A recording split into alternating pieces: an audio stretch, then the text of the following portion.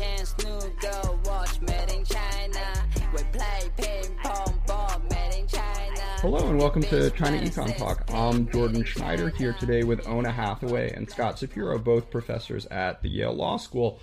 They most recently wrote The Internationalist, subtitled How a Radical Plan to Outlaw War Remade the World. Scott and Oona, thanks so much for coming on the show today. Thanks for having us. Yeah, thank you so much for having us, Jordan. So while this is a book not specifically on China, in talking about shifting global world order, China's, of course, going to be central to that conversation. So just 2 days ago, the People's Daily, the Chinese Party's main mouthpiece, published an article which said that the world needs China as all humans are living today with a shared future. That, in turn, creates broad strategic room for our efforts to uphold peace and development and gain an advantage. So shifting the world order towards China's terms is certainly something that's in the back of the mind of the senior party leadership. So today in this episode, we're going to explore the last time that main backbone of the global legal order shifted. And to lead us into that conversation, we have a great new piece of scholarship out that we're going to discuss. So to start off, could I first ask you guys a personal question about what first brought you into studying international law in the first place? Well, I will take this one to start off. I mean, I have been interested in international law for a very long time. I think it's fascinating because, of course, it's the way in which global legal challenges can be effectively addressed, and as an area of study, it's especially challenging because there's so many moving parts. It's sort of like saying that you study domestic law. I mean, there's so many things going on under international law, and so that's also part of what really drew me to it, and I've now been studying and thinking and writing about international law for nearly 2 decades, and it's only become more interesting and important over the course of that time. My interest in international law comes from the fact that I'm a legal philosopher, and I study the nature of law, and so much of legal philosophy concerns domestic law, where you have a centralized enforcement mechanism. You have the state, and you have courts, and you have police. And international law lacks a world state, lacks a world police, and was really interested in how a legal system that lacks an executive agency like domestic law works. And so Oona and I began talking about the particularities of international law and how different it is than domestic law, and it just seemed like a really interesting example of how you might have rules in the absence of physical coercion. Sure. So going into that, again, you talked about how the world is run by not a world police, but sort of norms. So let's talk about the pre-World War I world and what were the sort of operating assumptions that European nations had evolved through the Middle Ages and beyond. I started in my first answer to you, I said that international law doesn't have centralized physical coercion. There are no world police.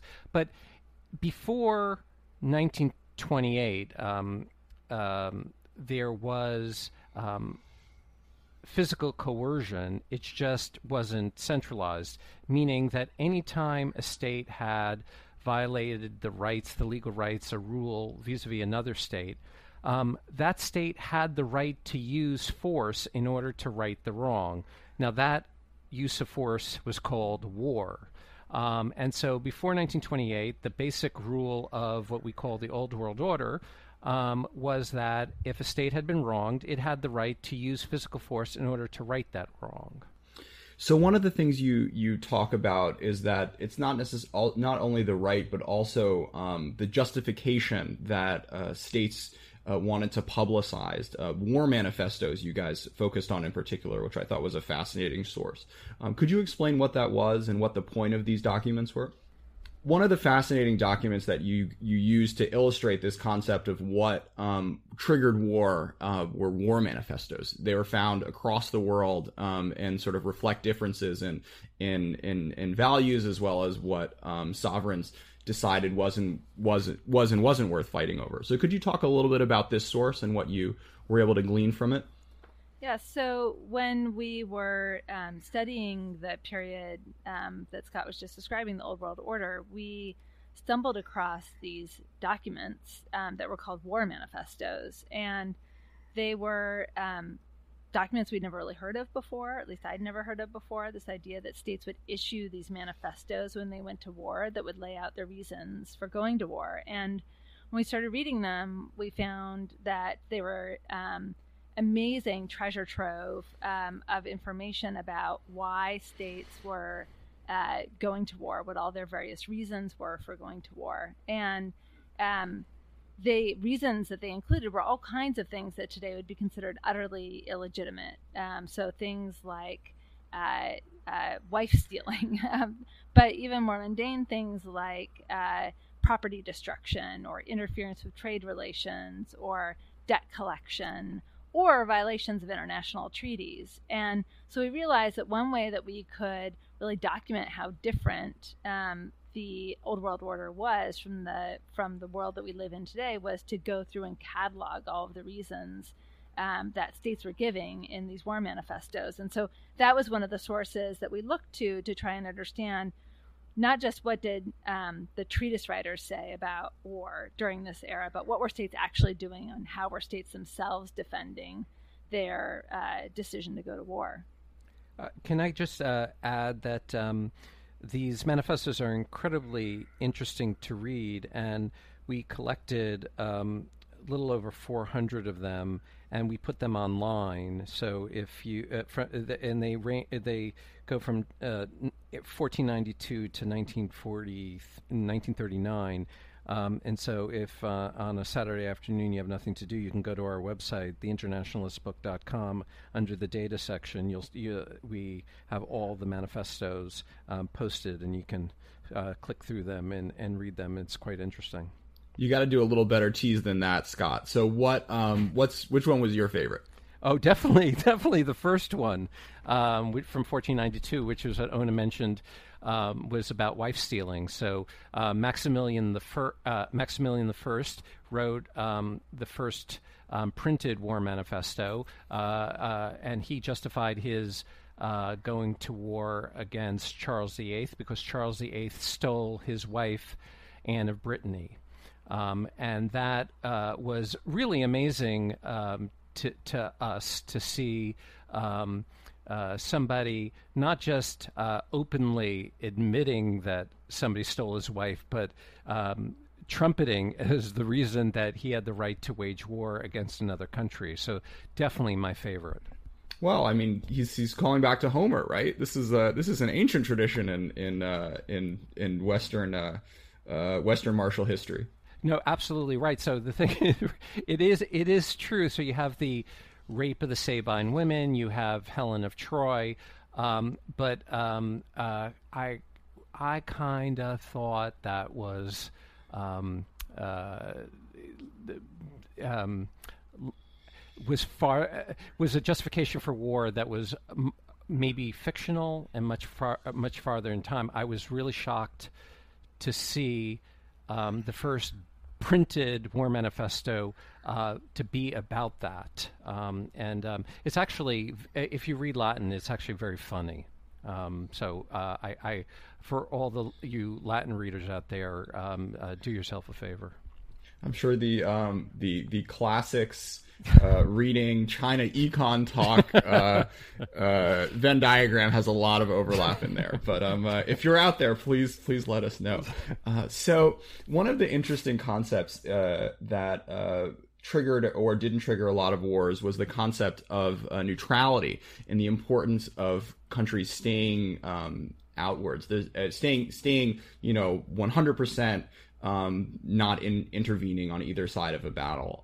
This you guys focused on in particular. One of the reasons that the treaties in the U.S. Constitution have so much power is the fact that the founders were really scared of them tripping over this neutrality concept. So could you speak a little bit about that and how that evolved over the years?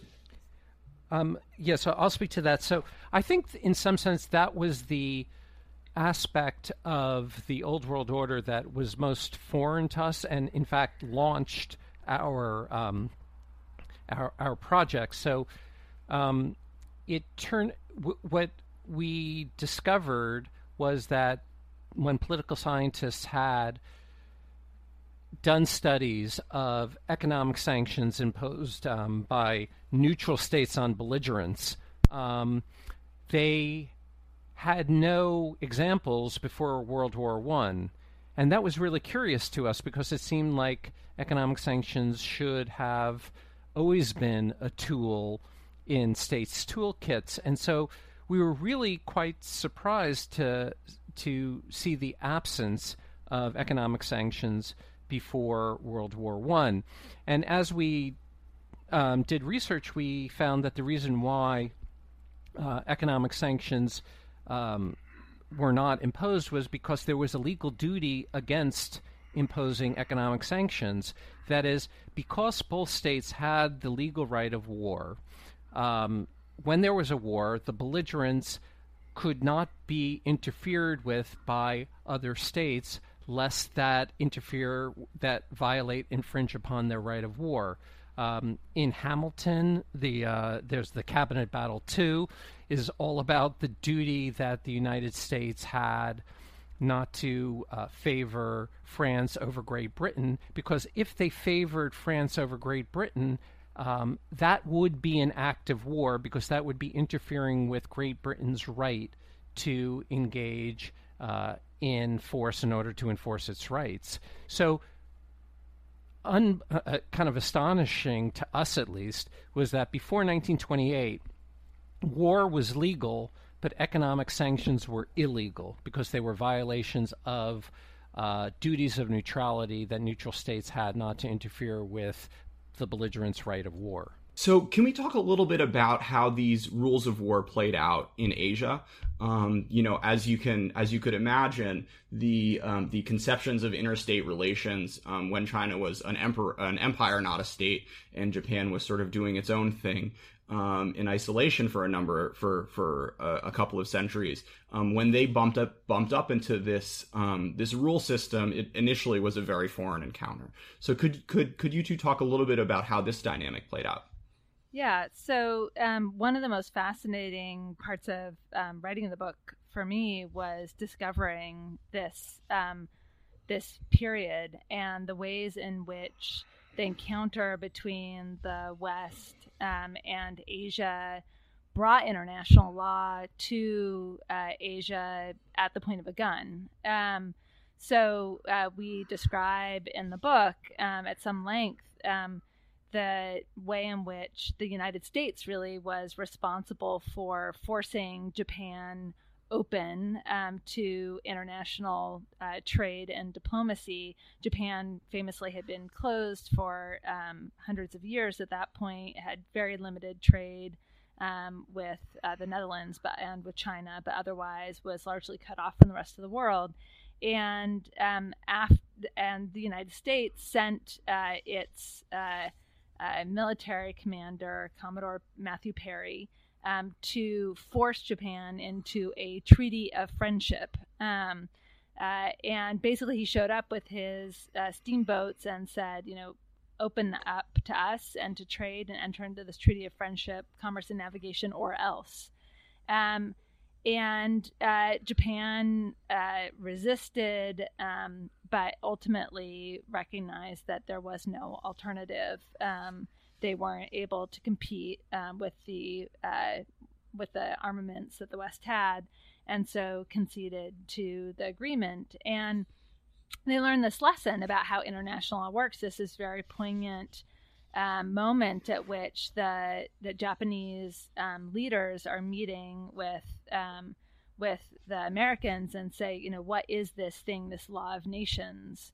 And they're desperate to learn what these rules are of the system. They don't even know the basics. And they send one of their scholars, young scholars off, Nishi Amani. Initially, he was going to go to the United States, but then the Civil War breaks out. So it's not a good time to go study in the United States. So instead, he goes off to the Netherlands, and he studies the rules of international law. In fact, he happens to study with a scholar who is at that very moment discovering a lost manuscript of Hugo Grotius, who is the father of the Old World Order and international law, as we described in the first part of the book. So that by this strange coincidence, Nishi Amani really imbibes directly the rules of the Old World Order from Hugo Grotius and from the great scholar of Hugo Grotius at the time, Vissering, and brings those rules back to Japan. And then Japan, fascinatingly, starts playing by the rules it's just learned. And almost immediately, within a few decades, starts doing to its neighbors what has been done to it. So shows up in Korea and almost perfectly reenacts the same set of events that had been done to them by Commodore Perry. They almost reenact that verbatim with Korea, forcing Korea into a trading relationship with Japan. So part of the story here is really about the spread of international law and the way in which force is used to bring international law to Asia, and how then Asia learns the rules of the Western legal order and then figures out how to play by the game very effectively. China was definitely a laggard in this regard, having basically gotten taken advantage of first by the Europeans and then by the Japanese. This is certainly a function of their just like weaker military power, but also a failure of the late emperors to really understand what was at stake and how you needed to interact with these foreign countries differently in order to get successful outcomes. So fascinating. Thanks for that, and we'll come back to Asia soon. But first, I want to talk about how these rules start changing in the first half of the 20th century. So, who were the key players, and what was the impetus here? Well, after World War I, of course, everyone is desperate to find a way to prevent war from happening again, and the Treaty of Paris and the Versailles Treaty that ends the war. The United States refuses to join it, and so the League of Nations is kind of hobbled from the start. It's a promising model, but is plagued from the beginning with difficulties, and so that doesn't seem like a sufficient solution to the problem. And there are many people trying to figure out other alternatives, other ways to end war, or to bring an end to war. And in fact, the League of Nations, while a promising model, is built very much on the Old World Order principles, which is that if you break the rules of the League of Nations, states can use war against you to enforce the rules. So instead of a rejection of the old rules, it really is kind of the last gasp in many ways of the old rules. And there's some very unlikely characters who come up with the idea that ultimately wins the day. One of the internationalists that the book is named for, is a bankruptcy lawyer in Chicago. His name's Salmon Levinson. And he really had nothing to do with international law or international politics before. He really was just a pretty successful Midwest bankruptcy lawyer. But he had two sons who had fought in the war, and he was really trying to think through, how can we bring an end to war? And he comes up with this idea, which is kind of this outlandish, crazy idea, that the way to do that is to outlaw war. It seems kind of absurd. It seemed kind of absurd to some people then. It kind of seems absurd to people today. But in fact, that idea begins to take root. He founds a non-governmental organization to fight for it, the American Committee for the Outlawry of War. He works with politicians and scholars and thinkers across the spectrum, and manages to get this movement underway for the outlawry of war. And that ultimately sets the stage for a gathering in 1928 when the nations of the world come together to renounce war as a legal institution for enforcing the rules of the system. And by the end of the year, nearly every nation in the world had signed on to that treaty. It's the much maligned Calabrian Pact, or also called the Treaty of Paris, that outlaws war. And that, we argue, really is what sets a new world in motion. So a deep cut question here. So the Lake Mohonk Conference on International Arbitration, I used to go to as a kid, and once I started studying this stuff, was fascinated to know that this little resort played a role in this story. Could you talk a little bit about the idea of international arbitration? You know, who were these folks acting in the late 19th century, and how this idea kind of evolved into what ended up turning into the Kellogg-Briand Pact?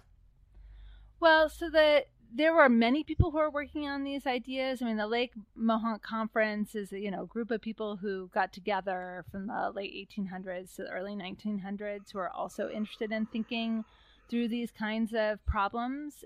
They're among the many folks who are thinking about how do we bring an end to use of force. So certainly the internationalists that we write about were not the only ones who are thinking about this question, but really the idea of outlawing war, that kind of innovation, doesn't get going until around 1918 is when Salmon Levinson publishes his first article about this idea. And what's so innovative about the Kellogg-Briand Pact that ultimately results from this idea is that it says states can no longer use a recourse to war as a tool of national policy. And that seems like not a very big deal looking at it from the modern era, but if you look back and see it against a historical backdrop, you realize that was how they had, for hundreds of years, solved their disputes when they couldn't otherwise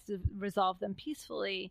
And war was a central tool of national policy all the way up until 1928 when they renounce it in the Kellogg-Briand Pact. And that really then, renouncing that right, taking away the right to legally use war to right various wrongs, to enforce trade relations, to enforce treaties, to collect debts, and all the other things that it used to use war for, now means they have to try and figure out other ways of doing those problems. And the problem was they hadn't really thought ahead to exactly what that was going to be. So the next 20 years is really 18 to 20 years is really a story of their figuring out, so what's going to replace war if we can't use war anymore for those purposes.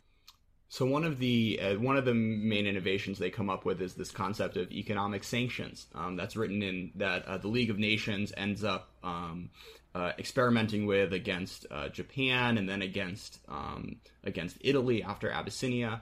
Could you talk a little bit about the intellectual foundations of that and how sanctions played out pre World War II?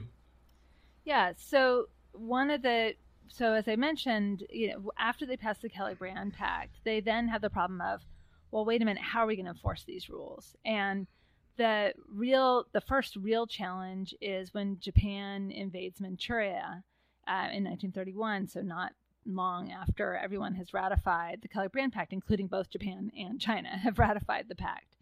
And this is clearly in violation of the Kellogg-Briand Pact's rules. And the question then becomes, well, how are we going to enforce these rules? We've all just signed a pact saying that we're not going to use war as a tool of national policy.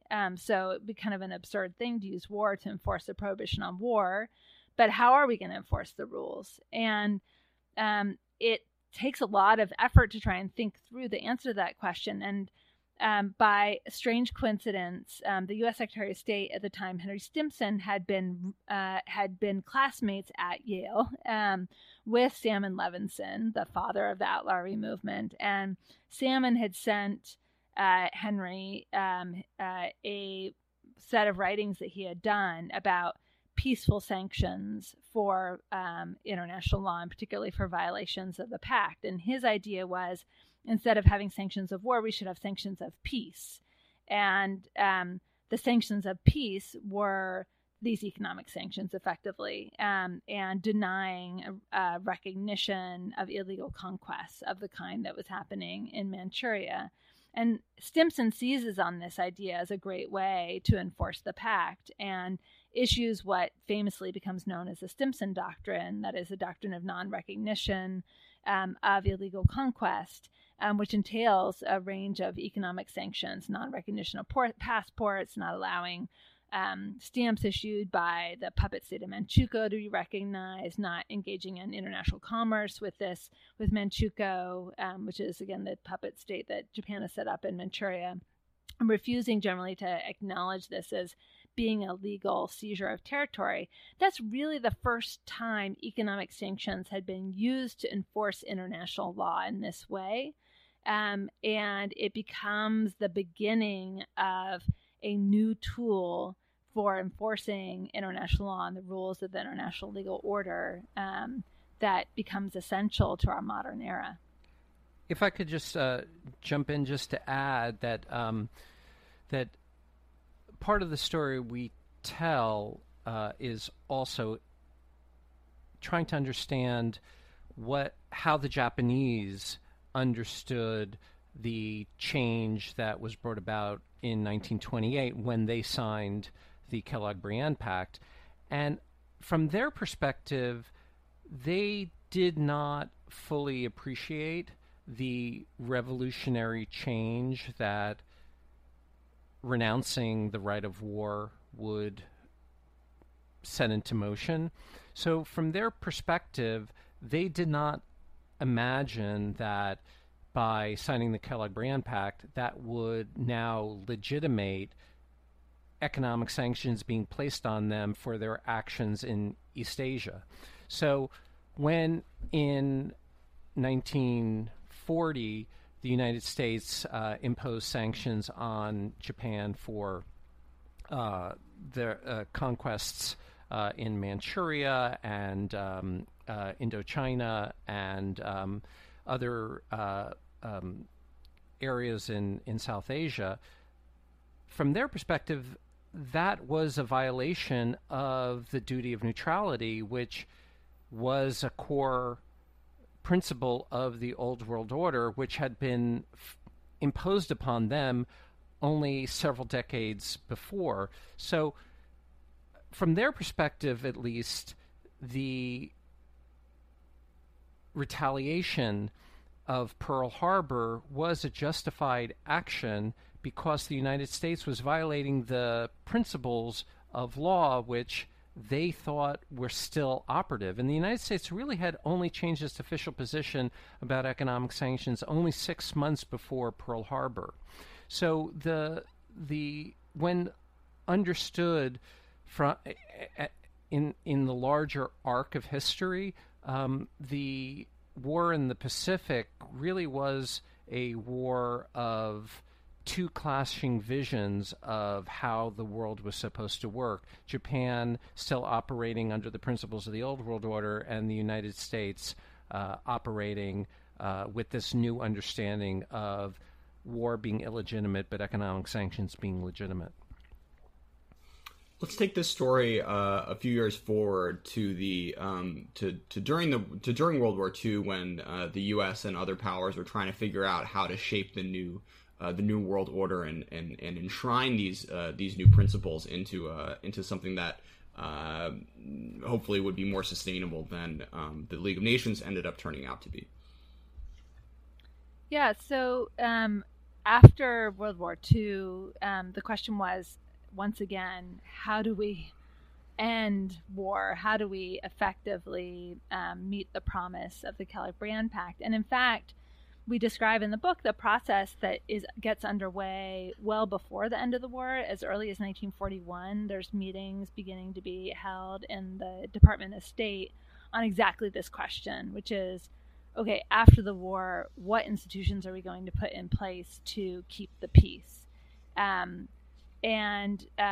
There's a group convened in the Department of State by one of our internationalists, Sumner Wells, who's an Undersecretary of State, and he gathers together a bunch of experts to try and think through this question. And it turns out that one of the experts he brings into the group is James Shotwell, another one of our internationalists, who was a history professor, medieval history professor at Columbia, but who, by strange coincidence, that we describe at some length in the book, it actually is the person who ghost wrote the proposal for the Calais-Briand Pact for Briand, the French foreign minister, to propose back to the United States. And so they have the very person who had written the Calais-Briand Pact in this working group in the early 1940s, and he really writes the first draft of the UN Charter, which we discovered in the archives in the Roosevelt Library. And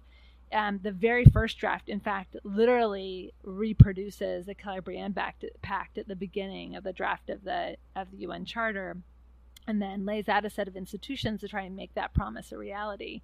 It gets revised over time, and so the what was the Calais-Briand Pact now is reflected in Article 2.4 of the UN Charter, which prohibits use of force against the territorial integrity or political independence of states, against sovereign states. And then there's this whole machinery built up around it to try and make that effective. You have the Security Council, you have the General Assembly, you have all these institutional elements that are there that weren't in the original pact. The original pact was very short. In fact, it could fit on a postcard. And the modern era is really the story of taking that promise and making it a reality by building all sets of institutions around it, like the World Trade Organization, like the World Bank, like all these international agreements and institutions and organizations that are built on the principle which assumes you can't use war to get what you want. You've got to use international cooperation instead. So 2 points before we turn to the next part of this book. So while Sumner Welles and Shotwell may have written the first draft, after Sumner was lost his position due to a rumors of a sex scandal on a train, Leo Pasvolsky took over, and though shamefully did not make more than 2 sentences of your book, was my thesis, my undergraduate thesis topic, and played a significant role in building out that initial idea to something a little more fully formed. The other thing to mention here is China does play a small role. Wellington Koo was invited to as the Chinese representative when the big four powers were meeting at Dumbarton Oaks. Except he wasn't invited to all the meetings, so they would tell him to show up a few hours late after the Soviet Union, the UK, and the US had their real talks. So he was very upset about having to sweat in the summer, I believe, of 1944 in Washington D.C. and not getting to have any of the fun. So one of can I just say one thing, Jordan? Sure. I think that isn't this right, Nona? We included a picture in the book precisely because it had Wellington Koo in it. Isn't that true? Yeah, he's in there, as is Leo Pawlowski. By the way, he does appear. Obviously was a key figure, and one of the hard things here is there's so many interesting, important people that we can't give them all entirely their due, given that we're covering several hundred years of history. But I think part of the reason we focused on the people we did is we focused on the people who kind of had the initial innovative insights. What we were really interested in is, who's the person kind of setting things in motion? Who's the person who has this innovative idea about how to organize things? And Leo, I think he's brilliant in kind of execution, and he is really important in kind of making it come to fruition. And he's widely recognized as really one of the great experts, and without whom, arguably, it would not have been as successful as it was.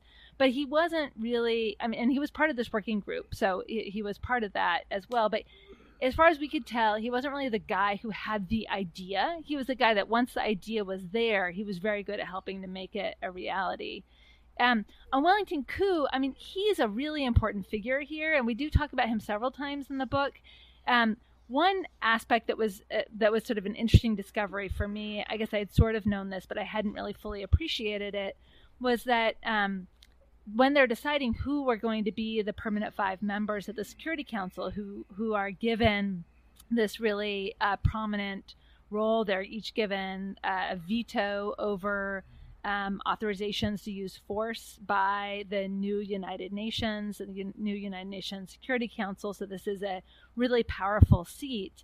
And interestingly, it's the Americans who are arguing for including China on the Security Council, which is something of an irony given that they have been at loggerheads for much of the last 50, 60 years on the Security Council, not always, but frequently disagreeing over the course of action in the UN.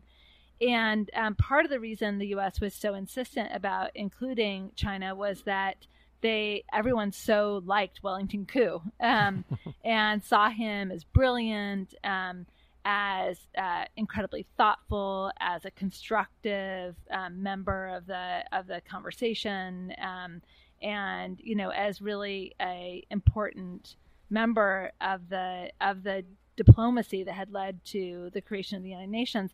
It's also interesting that the reason the Chinese were not included in all the meetings of the Dumbarton Oaks is because the Soviets wouldn't meet with them. The Soviets refused to be in the same room with them, which is, again, another irony, because that, of course, then, allegiances switch after the fall of Chiang Kai-shek. So it's a fascinating part of the story, I think, that's underappreciated. My students are always amazed and surprised to realize that actually it was one of the main reasons China is on the Security Council is because the United States insisted on it. And the U.S., by the way, was a little skeptical of including France. So go figure. History turns out in surprising ways. For sure. So one of the I excuse your I accept your excuse for not giving more of Leo giving Leo more of a script. I've now sold.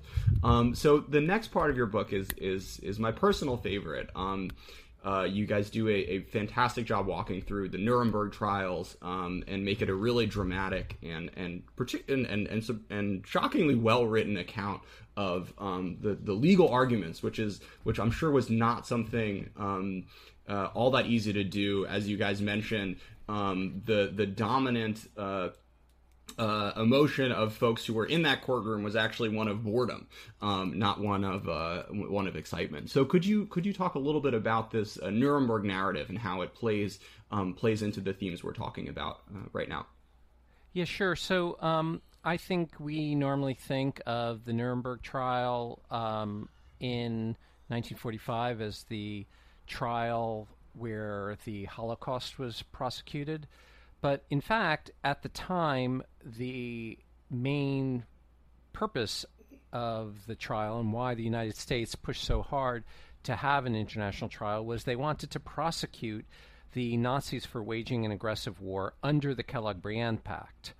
And the story that we tell is not just the story of how they managed to convince the president and the other allies to join in this international tribunal to try the Nazis, but also this backstory of these two lawyers, one Carl Schmitt and the other Hans Kelsen, who one, Carl Schmitt, the so-called crown jurist of the Third Reich, and Hans Kelsen, often considered one of the most important legal theorists of the 20th century, one Nazi, the other Jew, both are longtime bitter enemies who have an ongoing feud over the course of 20 years about the nature of international law and the right of war, and how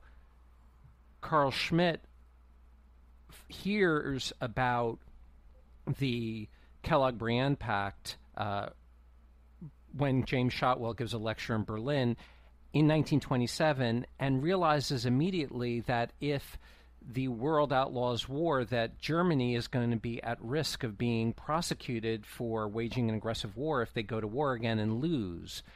And you have on the other side Hans Kelsen, who is a Jew and who is Schmitt's bitter enemy, who works with Justice Jackson when he's the chief prosecutor for the United States in Nuremberg using the Kellogg-Briand Pact exactly in the way in which Carl Schmitt argued it would be used. And in fact, Carl Schmitt is interned for 2 years for his participation in the Nazi regime, precisely for violating the Kellogg-Briand Pact. So it's a kind of crazy story of somebody who's an enemy of the Kellogg-Briand Pact, but recognizes the revolution it would bring about, ultimately being ensnared by the trap he tried to tell Germany about, and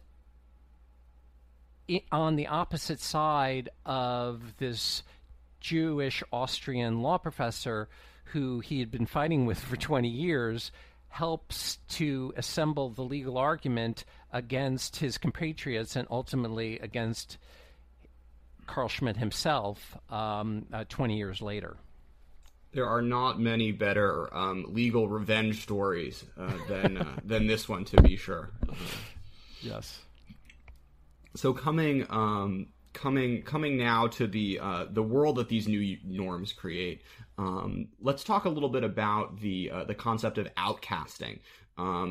As we all know, China, of course, lost its Security Council seat for a number of years after Chiang Kai-shek retreated to Taiwan, where I'm currently recording this from. And that period of outcasting played a huge role in China's in China's development in the 20th century. So what was this idea, and how is it implemented over post World War II? Yeah, so the basic idea is that instead of enforcing the rules with war or with force, the way that you enforce them is by creating collective benefits of global cooperation and then pulling back those benefits from anybody who's a bad actor. And so just to give an example, the GATT, the General Agreement on Tariffs and Trade, and the successor to it, the World Trade Organization, the way in which it enforces its rules is not by sending in the United Nations Army, which there isn't one, to enforce the rules. But the way in which it enforces the rules is that if you break the rules, you put in place an illegal tariff, then the state that is harmed by that can sue. And if you're found to be in violation of the rules, then a state is allowed to basically break the rules back. So that is a version of outcasting. It is you're outcasted for breaking the rules, and that is you lose some of the benefits, the protection of the rules that you'd otherwise be entitled to as long as you continue to be a rule breaker. Economic sanctions are a key part of this too. For instance, human rights violations can be met with economic sanctions. For a long time, China was met with economic sanctions over its human rights practices. Now, this process of enforcing the rules is remarkably effective, but it does have its downsides. It can be frustrated. It can be weakened. And one of the interesting aspects of the post-World War II era, and particularly China's relationship to this process of outcasting, is that China has, in some notable instances, been a bit of a spoiler of the effort to try and outcast states. So when, for instance, no one would buy oil from Sudan because of its engaging in genocidal practices, China was willing to enter into some pretty big oil contracts. And, economically it was pretty smart because they got a lower price for the oil than otherwise would have. But it then muted the effects of outcasting on the Sudanese government, which were intended to prevent it or discourage it from continuing its genocide in Darfur. So it's not a perfect system. It's not always perfectly effective, but we detail in the book some ways in which it is a powerful tool, although not an all-powerful tool for enforcing the rules in the post-World War II era. So I think it's important to reflect a little bit just on the twists and turns that the reigning government in Beijing has changed in their worldview towards the world order. I mean, we're coming from in the 18th century. We have the emperor telling McCarthy that, we're the Celestial Empire, we're the center of the world, we have no use for your silly trinkets. Going from that to Wellington Koo with his well-coiffed smooth words at the Dumbarton Oaks, then turning to Mao, who's trying to push global revolution. And here we have a leadership today that, by and large, has basically bought into organizations like the world, like the WTO, and like the UN Security Council.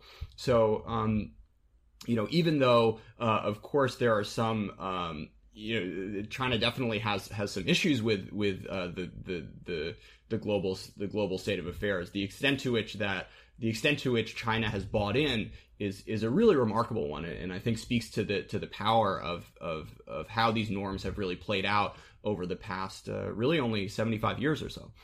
Yeah, I mean, I think that's absolutely right. I think what the moment we're at is such an interesting one, because we're seeing the moment at which the United States is suddenly expressing ambivalence about a lot of the institutions that it was crucial in creating in the post-war era, and is, Trump at least is suggesting a kind of pullback from some of these core institutions. Suggested he might be interested in withdrawing from the World Trade Organization, and suggested that he might want to defund some UN practices and activities, and suggested that he's not really committed to a lot of these core institutions.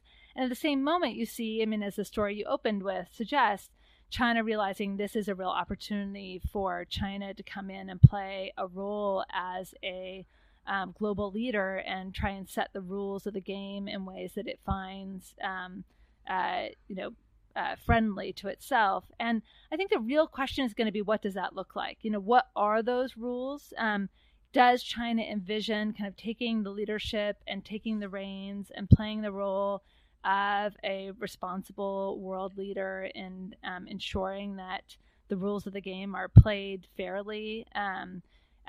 Or does it have an idea about how it wants to revamp or reframe those rules? And if so, what would those be? And there's a little bit of a kind of schizophrenia about China's relationship right now to some of these legal orders. Certainly it's been an active player in the World Trade Organization since it joined, and that, I think, has been a really powerful and productive addition to the World Trade Organization practices. But there have been other places where it has been reluctant to play by the rules. It's party to the Law of the Sea Convention, for instance, which is a good thing. The U.S. is not party to the Law of the Sea Convention, interestingly.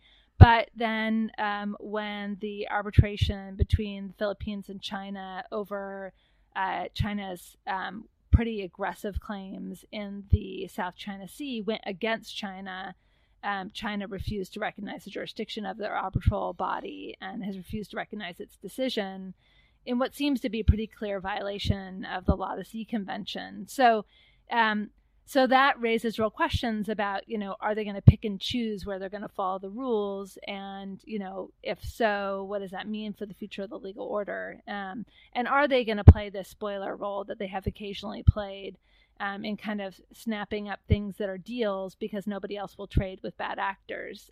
Or are they going to say, you know what, no, we are no longer going to play that role. Like, we actually do expect you to play by the rules. And, we're not going to take the deal, but we're going to actually hold you to meeting the obligations of the Genocide Convention or other obligations under the international legal order. And frankly, at this moment, I'm not sure we know what that's going to look like. I think we know that there's an ambition to play a greater leadership role, and I think that could be a good thing. But we don't really know.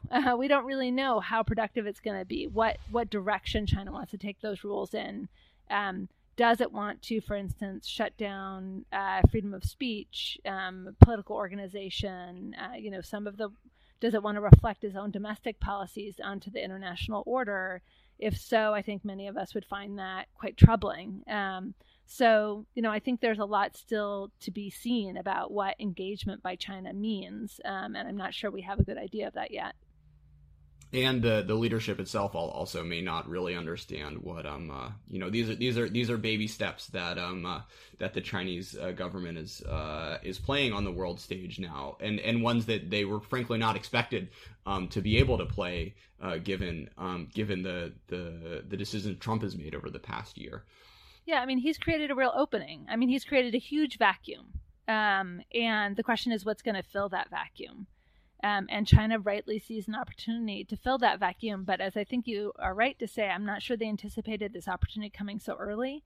And they may not have fully thought through what does that mean to fill the vacuum and how are they going to fill it and what are those rules going to look like. And, you know, much of the next 10 to 20 years and the success of the international legal order could very much turn on the decisions that they make on precisely those questions. So as nice as a point... As nice a point as this sounds to end on, I do have one more question. One of the more creative arguments that I thought was particularly well played out in your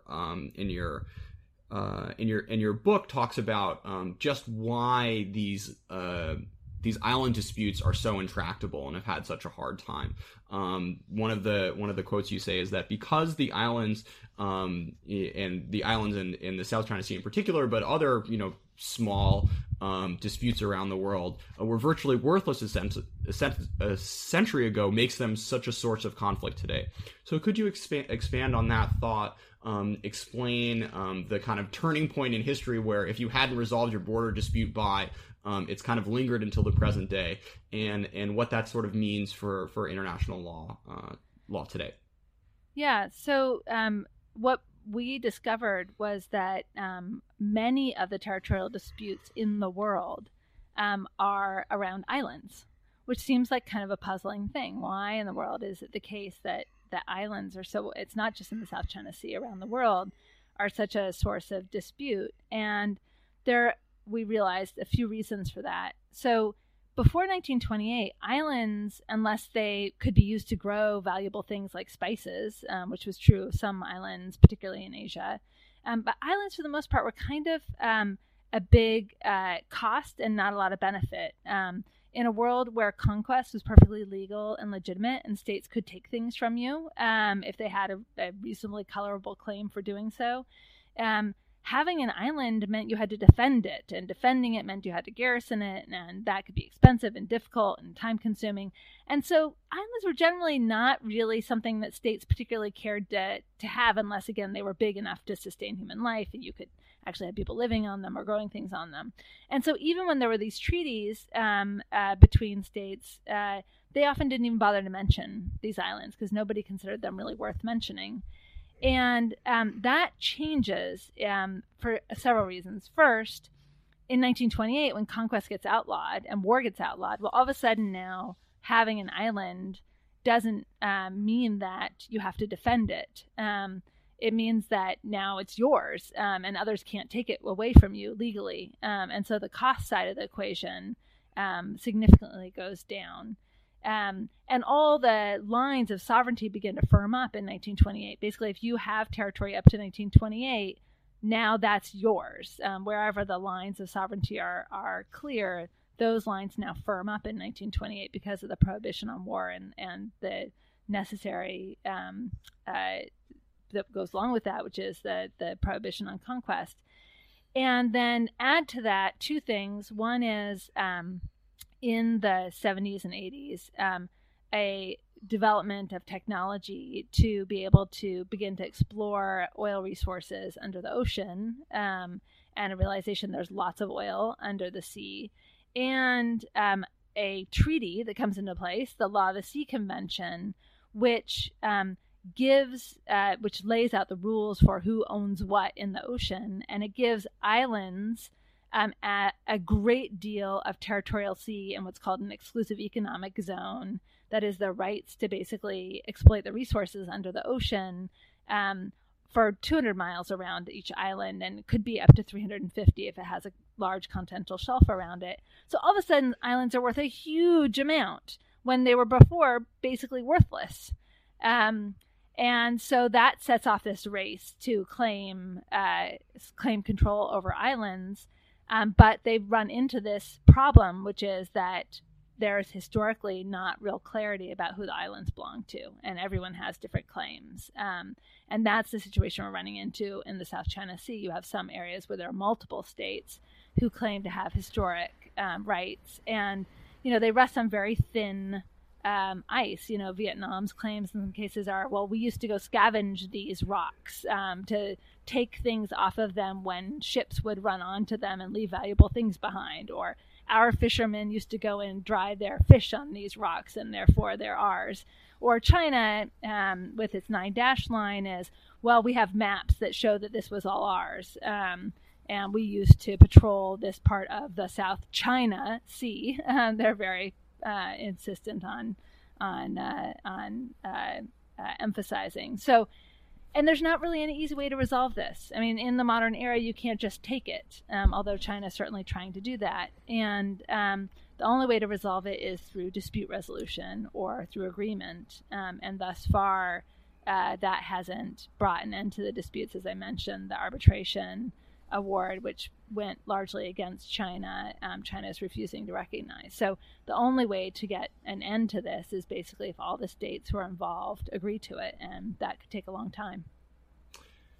So another one of the main disadvantage, or probably the most important disadvantage of this system as opposed to the past world order is, of course, the proliferation of civil wars and the growth of failed states and failing states that probably would have been gobbled up by larger, stronger ones in a prior era, but aren't quite with us today. So even though we've been talking about outlawing war, which thank God we didn't have a great power conflict after World War II, but at the same time there are certainly downsides like the difficulty in resolving these sorts of territorial disputes, as well as the proliferation of different types of conflict. But instead of getting into that, I have one final question for both of you.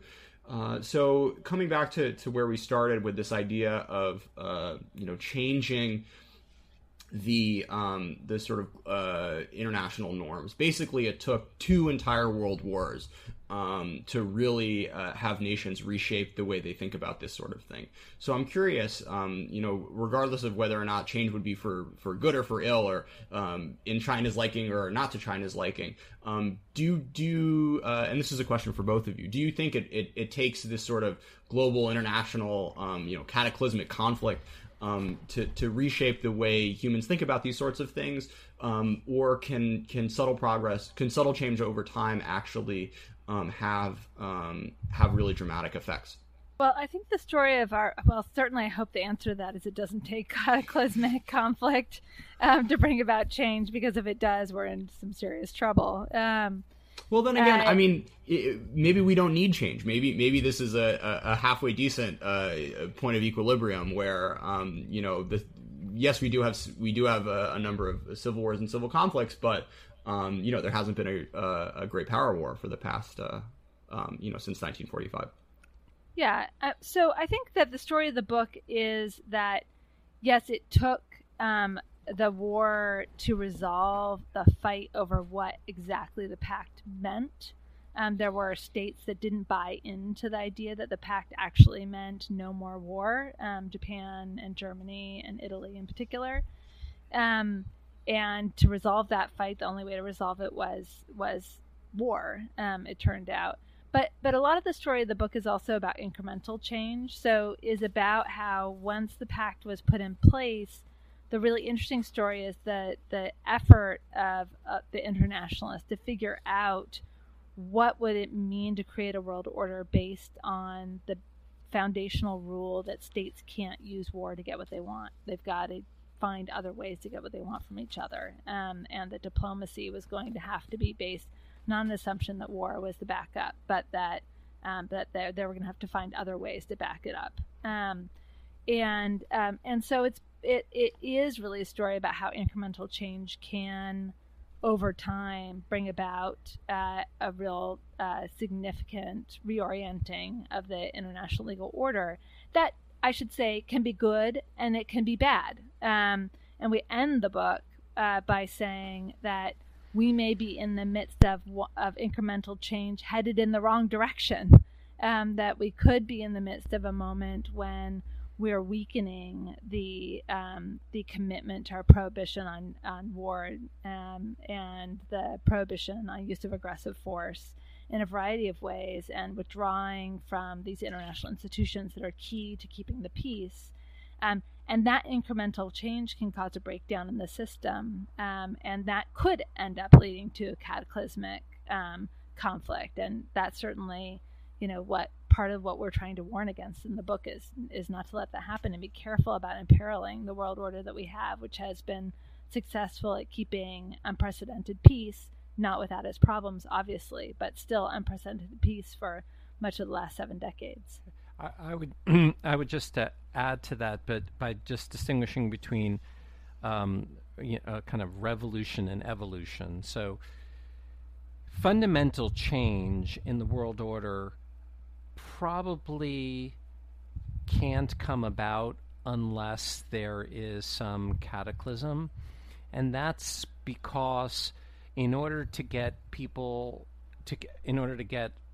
everyone in the world to change and to converge on the same basic set of rules requires some incredible reason to change, which would probably only happen if there was some terrible conflict with one side winning and imposing its rules over the other half. And that's partly what happens from 1928 to 1945, when the United States is almost the last nation standing and imposes the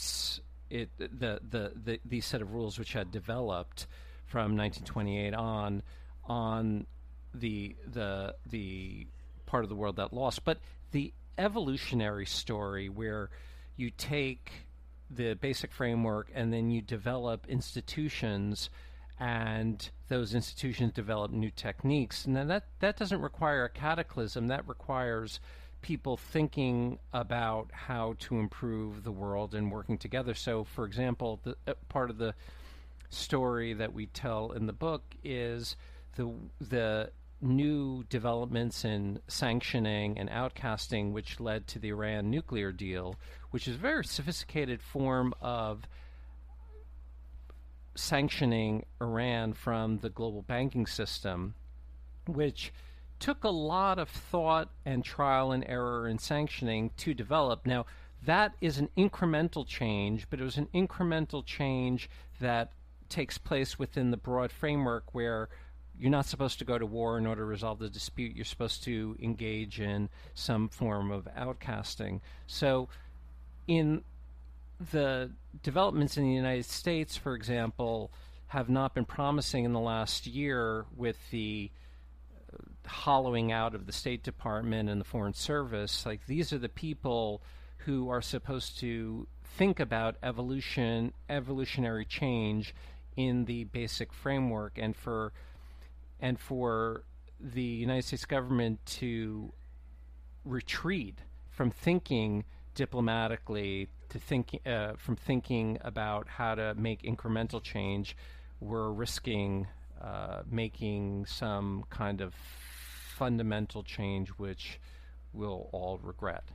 So it's interesting to think about, and you sort of alluded to this, the role of technology and in how these sorts of things play out. So the creation of the atom bomb is of course the most obvious example, but if the international financial system wasn't as closely tied together, Iran wouldn't have any exposure to Western banks, so the U.S. wouldn't have been able to inflict any pain on that sense. So maybe another big push in evolution is not just the norms, but also things like drones or cyber war, other things that require or may not require new international regulation or norm development that these countries have to grapple with.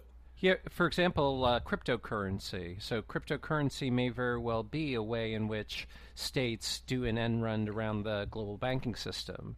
So as the world changes, the institutions have to adapt to these changes, and it's very worrying if a major player like the United States cedes that ground because we're not sure what will fill the void. So on that ominous note, I think we're going to call it a day. Thanks so much, you two, and I really couldn't recommend this book any higher. It's something, if I had gotten a PhD, something I wish I would have written. It's really clear, has a lot of interesting characters and a real narrative thread, which you would not expect from a book about international legal intellectual history.